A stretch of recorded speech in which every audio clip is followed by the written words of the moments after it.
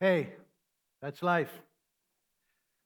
When most people say those two words, they're usually referring to the fact that, in this life you have to expect disappointment and bad news. One person says, I had tickets to see Hamilton on Broadway. All I needed to do was show up at the box office before showtime. I fight sheets of rain, gridlock, and get to the window just as it closes. And the other person says, hey, that's life. On a much grander historic scale, I can imagine two guys standing in front of the sealed tomb of Jesus on Good Friday. And one guy says, I thought Jesus was going to be the promised Messiah. But this sealed tomb says otherwise. Guess I'm wrong again. And the other guy says, hey, that's life. But 3 days later, at that very same tomb, the resurrected Jesus burst out of the grave and gave a whole new meaning to those two words. That's life. Jesus points to the empty tomb and says, that's life. Jesus holds forth his nail-scarred hands that broke the power of death and says, that's life. Jesus is alive, and he's here right now with a desire to apply the joy of his resurrection to your life personally in a way that leads you out of disappointment and into a new kind of living. That's life. Which brings us to the Easter story as it's recorded in the Gospel of John, chapter 20, beginning with verse 1, where we read this. Early on the first day of the week, while it was still dark, Mary Magdalene went to the tomb and saw that the stone had been removed from the entrance. So she came running to Peter and John and said, they've taken the Lord out of the tomb, and I don't know where they have put him. So Peter and John started for the tomb. Both were running, but John outran Peter and reached the tomb first. He bent over and looked in at the strips of linen lying there, but did not go in. Then Peter came along behind him and went straight into the tomb. He saw the strips of linen lying there, as well as the cloth that had been wrapped around Jesus' head. The cloth was still lying in its place, separate from the linen. Finally, John, who had reached the tomb first, also went inside. He saw and believed, though they still did not understand from Scripture that Jesus had to rise from the dead. Then the disciples went back to where they were staying.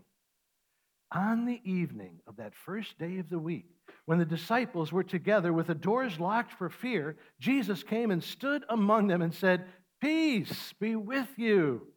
After he said this, he showed them his hands and side, and the disciples were overjoyed when they saw the Lord. Again, Jesus said, peace be with you. As the Father has sent me, I am sending you. And with that, he breathed on them and said, receive the Holy Spirit.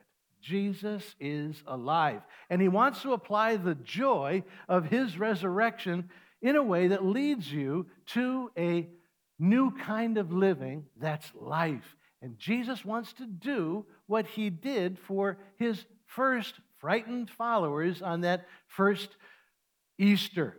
We just read how the disciples of Jesus were huddled together in a room of gloom. But Jesus suddenly walked in and, in the power of the resurrection, changed them all on the spot. So let's take a look at what Jesus did for his people in that room, because it's exactly what Jesus wants to do for us in this room. Jesus wants to bring you to a new kind of living that's life, starting with a new kind of peace. Notice that when the risen Jesus entered that room of gloom, the first thing on his lips is peace, peace. Peace be with you. This is what Jesus wants to bring to your life right now, real peace. And I know that some of you are struggling, and you have some real suffering and real pain in your life even right now. And the last thing you want is some kind of Easter pat on the head and a few trite slogans or two. Thankfully, Jesus is not trite. Jesus is not trite on the subject of real pain and real suffering in this world. Jesus knows something about internal agony and real pain and suffering. Did you notice what Jesus does right after he says that word, peace I give to you, peace be with you? Jesus shows his nail-scarred hands. Jesus shows the wound in his side. Jesus does this as if his nail-scarred hands are somehow connected to his offer of peace. It seems that they're connected because they are connected. Jesus shows his scars because they are the answer to the question of peace in this life. There's a story told of a football player in a math class in the University of Southern California. This USC football player arranged to sit next to the A student in the math class for the entire semester. Now, this football player was not known for pulling down great grades, but sure enough, lo and behold, the math class final exam comes around, and both the football player and this high class A math class student both get the same grade on the final. They both have a near perfect score on this final. So the professor calls this football player into his office and says, your exam seems a little suspicious because both you and the guy who is sitting next to you both got the exact same score. 49 right out of 50 questions on the final exam. And the football player says, I'm insulted. It must be just a coincidence. And the professor says, yeah, but you both missed the exact same question. It's question number 17. And the football player says, yes, I am offended. It's just a coincidence. And then the professor says, yeah, but here's the clincher. On question number 17, my A student wrote in the answer, I don't know. And on question 17, you wrote the answer, I don't know either. Love that story because this football player is us. And when it comes to the question of peace, we don't know the answer. And so what we end up doing is copying off our neighbor. And so he seeks peace through financial security, success, and money. And so I copy. She seeks peace through fitness and clothes. And so I copy.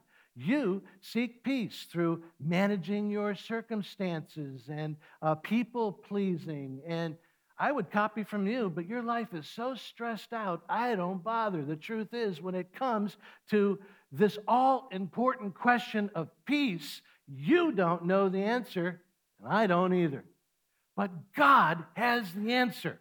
And God came down to us in the person of Jesus to supply the answer to real peace in this life for those who are humble enough to just receive it.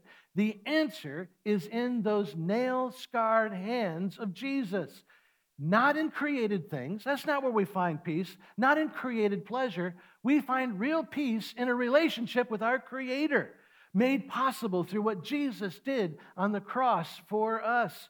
Jesus holds out his nail-scarred hands and says, peace be with you, because the peace I'm looking for is in his hands. The answer to your fears in life is not found by hiding under your bed. The answer is learning to live in the truth that you are loved by this Creator who is willing to come and die on the cross for you. The answer to your worries in this life is not trying to manipulate people or control circumstances. The answer is to live in the truth that each moment for a child of God comes out of these nail-scarred hands, meaning that each moment of our days we can be confident because they come from a loving Savior who proved that he was in control because he rose from the dead on Easter. And when you receive peace from these nail-scarred hands, you too start living in a way that's life. But Jesus not only wants you to receive peace, he wants you to receive purpose. The risen Jesus next turned to those frightened followers in that room of gloom, and he says, as the Father has sent me, now I am sending you. Like the Father sent Jesus to display his love to this world, now Jesus sends me as his follower to display that love. As Jesus came from the Father, bringing forgiveness and restoration and healing and a serving heart to this world, Jesus says, I'm sending you out with that very same mission. Now, I say me, but really, Jesus wasn't talking to an individual, was he? He was talking to the group that was in that room of gloom.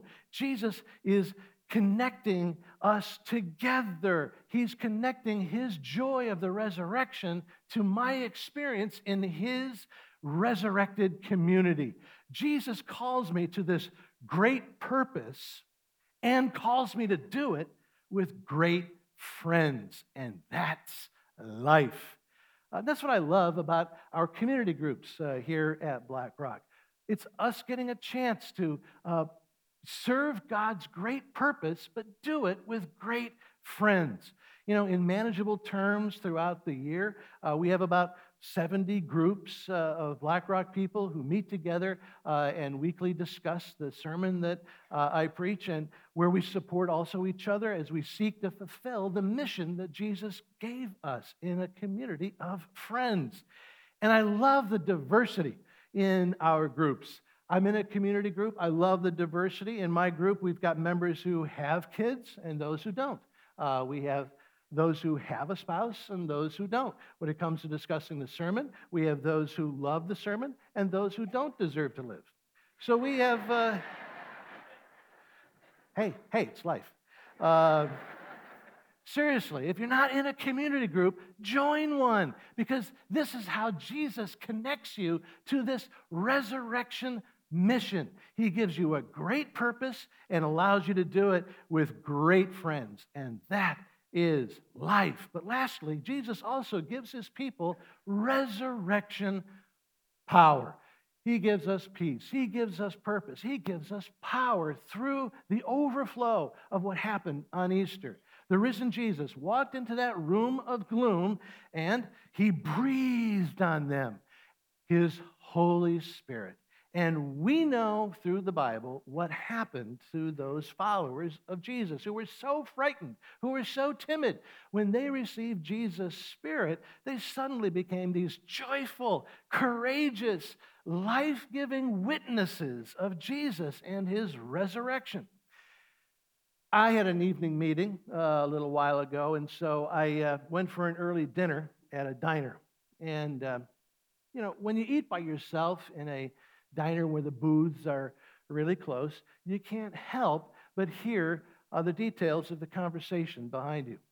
Behind me was a conversation between three guys. I'm assuming like college-age guys. And they were talking about a subject. The subject was Ryan, who apparently was not at the table, because they were talking about how Ryan was odd, how Ryan was a jerk, how Ryan was a loser, and how Ryan deserved everything people said and did against him, and how nobody could stand to be around him.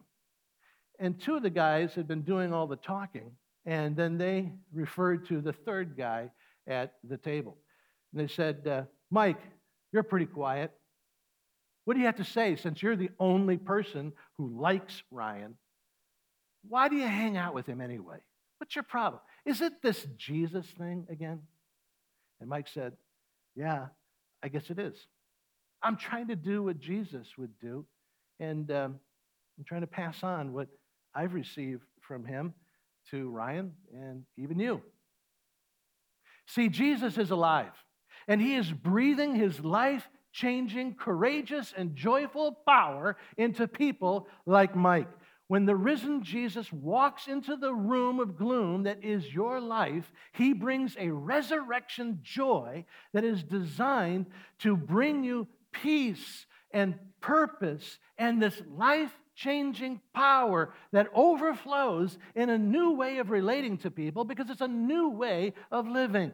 So that today, Jesus points to the empty tomb and says, that's life. Jesus holds out his nail-scarred hands that broke the power of death and says, that's life.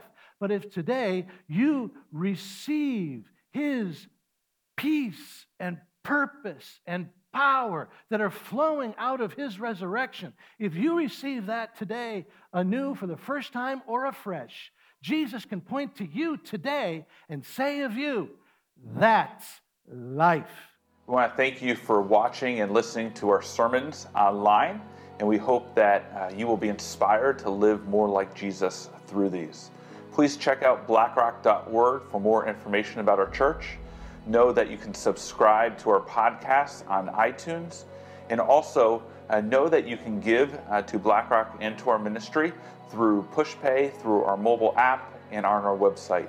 Your donations and your support of our ministry allows us to have these videos online and for us to impact our community.